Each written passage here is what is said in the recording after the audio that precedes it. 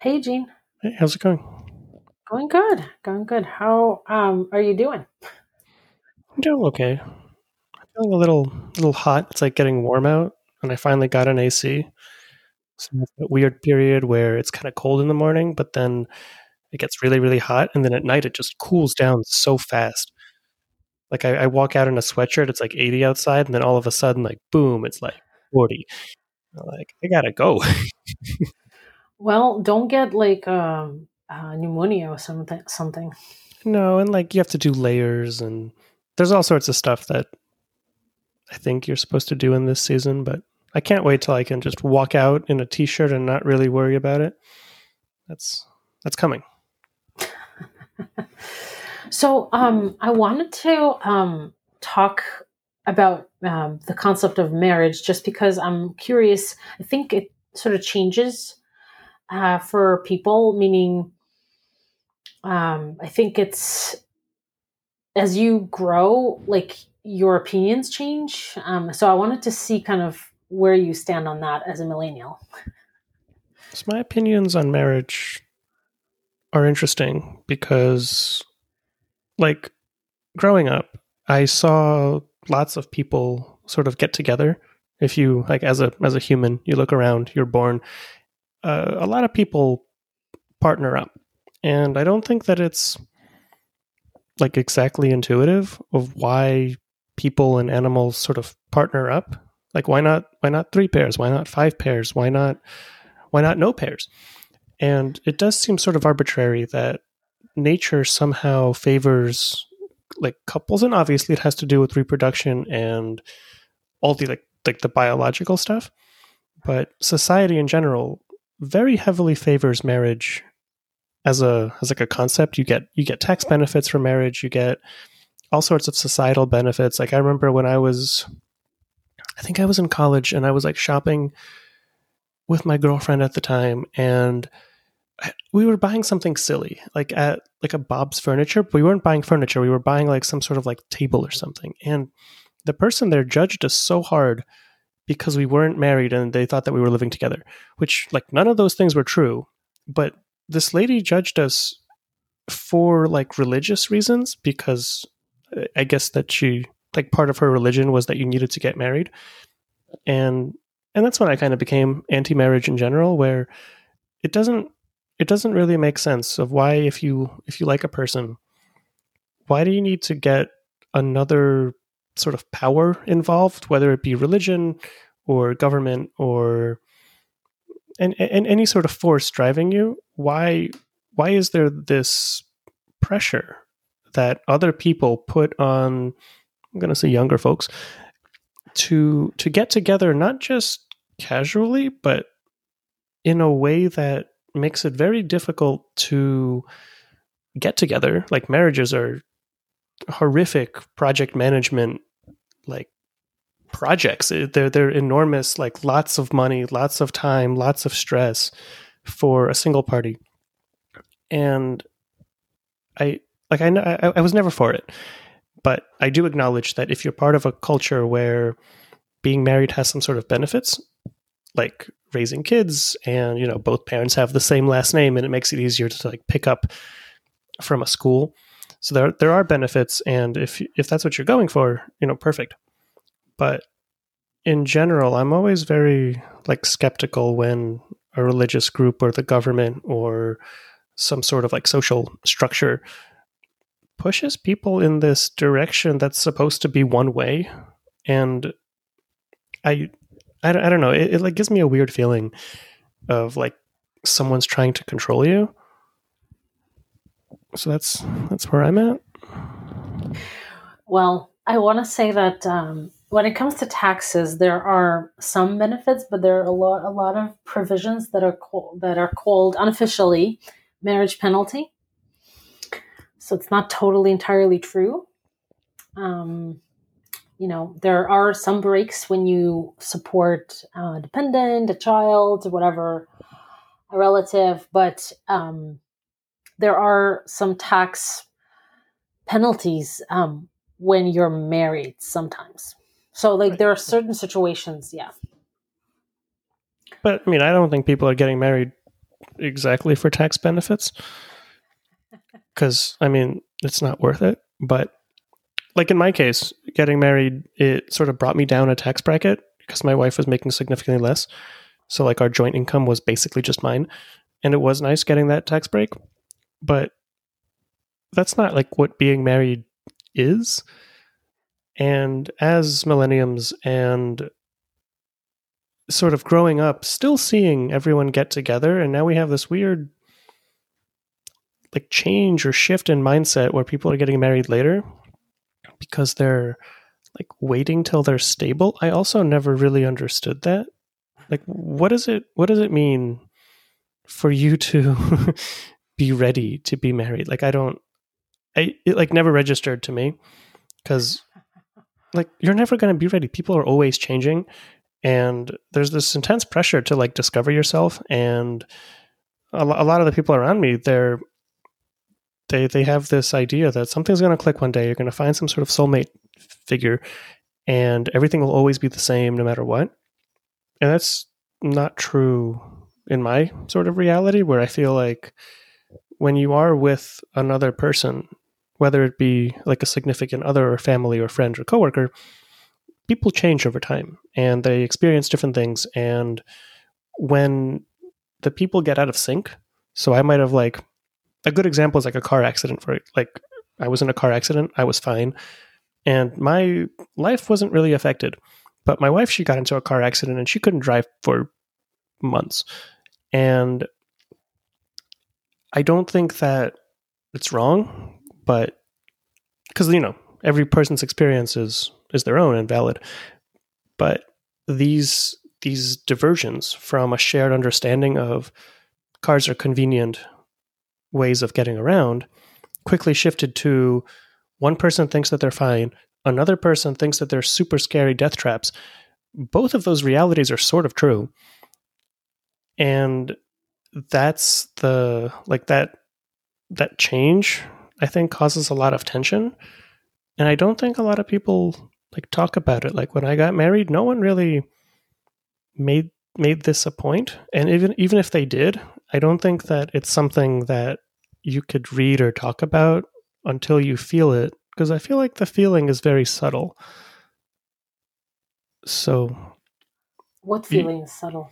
The feeling of like not being on the same page, but also knowing that in the long run, you'll always be changing and you'll never be fully on the same page with someone, even if you come closer or further. I think it's more of a spectrum where you're like 80% on the same page on this topic, but then you can have an experience that the other person doesn't, or you can perceive an experience in different ways that like is just different, and that causes a lot of pressure and stress in relationships that a lot of people kind of handle poorly. And I don't know, it's like a tough situation, like relationships in general and interacting with humans. And like for me, for sure, I don't know a lot about myself, about my own psychology. And I'm very interested, and I'm always like trying to figure myself out. And I've always found it easier figuring other people out. But then once I think that I figured someone out, they do change. And that change is the part that I struggle with. It takes me much longer to like figure out where a person is at now, as opposed to make that first initial like, oh, I understand this person. And like I never really understood them, but I for sure have a much harder time understanding how their perspective or opinion on something changed. Well, people definitely change. I think that, and where I grew up, it used to be. It has changed since then. Kind of became more American, I think. And America changed also, kind of from the '60s and '70s. It evolved and it became more customary to get married later, to have kids later, which I kind of like. It's a balancing act. I don't think there's a right or wrong answer to that. But what I never understood is like, my parents got married fairly late. My mom was 23, my dad was 24. Many people got married at 18, 19. And what I don't understand or never really understood is at 19 or 20 or even 24 or 25 or even 28 sometimes, you don't know who you are yet. So how can you know who the other person is that you're marrying? That's something that I never could grasp. There is this idea, and I felt it for sure, where there's this like romantic notion of growing up together, where everyone like, you know, saw the TV show or movie where like the two neighboring kids grew up together and they were friends, and then, you know, they eventually got together and lived happily ever after. That experience of having a buddy that grows with you differently but together, and have someone that can experience the same sort of changes, or maybe if they're not the same, just to have a person with you that's consistent in all of the changes that your life might take you on.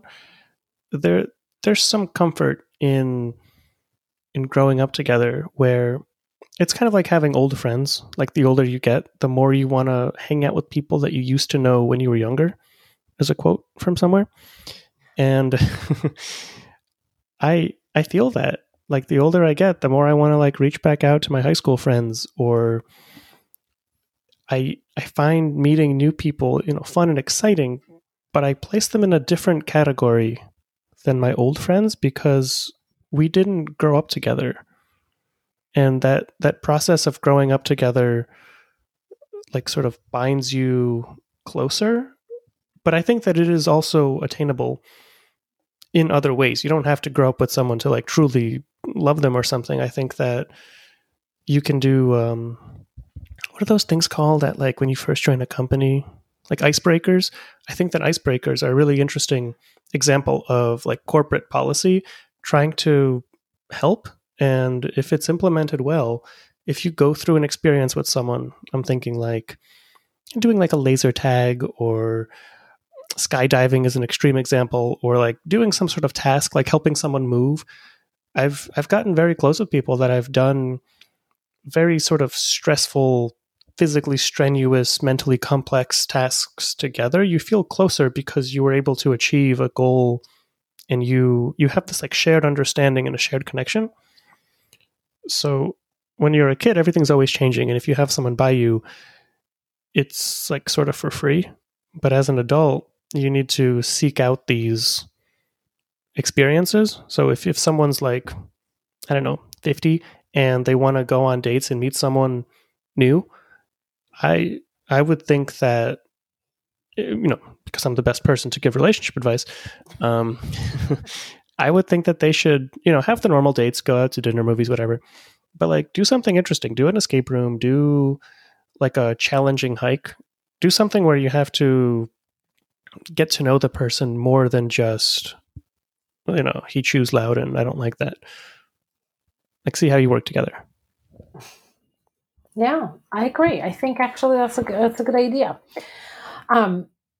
Interestingly enough, I think where I grew up, living together first was looked down upon. I mean, I think based on what you said, it's still looked down upon even in the U.S., but I think at least in New York metropolitan area, people are more kind of open to that. Maybe even across the country. I don't know because I don't live there. But so I'm only speaking from the New York experience, but I actually think that that's wrong. I think that you need to live with someone before you get married. You need to see them every day and see who they are, what they do, kind of like, I think it's a mistake to get married without living together. That's just my opinion. What's the, like, I get that, and I, you know, half agree, but this constant change that both people are on, I think that sort of overrides it. You can get married to someone without ever meeting them. And if you're both committed and you're in a community where that's important, I think that could work out just the same. I don't know like statistics or anything, but intuitively it feels that of course, you want to get to know the person, you want to try it out, you want to like, let's say you want to live together for a year before you talk about getting engaged. But if you look at the long-term view of we're going to be together for, let's say, 20 years, the first 10 years and the second 10 years, you're entirely different people, and you don't really know how people will change, what sort of experiences you're both going to go through. And like, sure, you can get married, find out that you're not a good match, but then if you're committed or in a society, social structure that for some reason encourages you to stay together through the hard times, I think that the hard times and the good times sort of come in cycles. And I don't think there's any intrinsic value in staying together. I think that people can do what they want, and the outcomes is still just like you're going to, pay taxes and die. But having that upfront knowledge of change is a thing, and it's not predictable, and just like make the best decisions in real time. Don't like worry too much about the future, because I think people are pretty bad at predicting the future. And I think it's all fine. I used to think that it's really good to like live with someone before you get married, but my opinion sort of now returns null. I don't think that's like an interesting thing to talk about. Although living together is that sort of first sort of stressor where you're like, this person is ridiculous. I could never get used to them snoring. And guess what? You can. Like, you get some earplugs, you find solutions to problems. And yeah, I don't know. Living together isn't a big, interesting topic for me, I guess. Well, I think that there's kind of like a balancing thing. So I think a lot of girls, especially, I mean, I'm speaking from experience, so I'm not like making generalizations, but are raised thinking that getting married is the ultimate goal. I mean, it's less and less in the past 10, 15 years. But I think it still kind of exists, this dream of Prince or Princess Charming, whatever makes you happy kind of stays with you since you're a kid. I personally did not have that, meaning like for me, kids and family I was like, well, if I meet someone great, then yes. If not, then no. Like, it was never the ultimate goal, like never the end goal for me. But in terms of like, definitely living together for some time, I think, like you said, going through some sort of an experience where you actually achieve something before you even get married is important. But in general, I mean, I personally think that, at least from my perspective, when you have kids with someone and you're not married, at least the woman in me would feel like less self-confident, more insecure, maybe not, because I know couples like that, and that's exactly what I see the women feel. Feels like I'm not worthy, of even being a wife, that kind of stuff. So like, there's a lot of different things and insecurities that I think that come from the, not society, but more like, it's easier to get out. There's no ugly split of anything, that kind of thing. But at the same time, it's still as dramatic. And also, I've seen marriages that are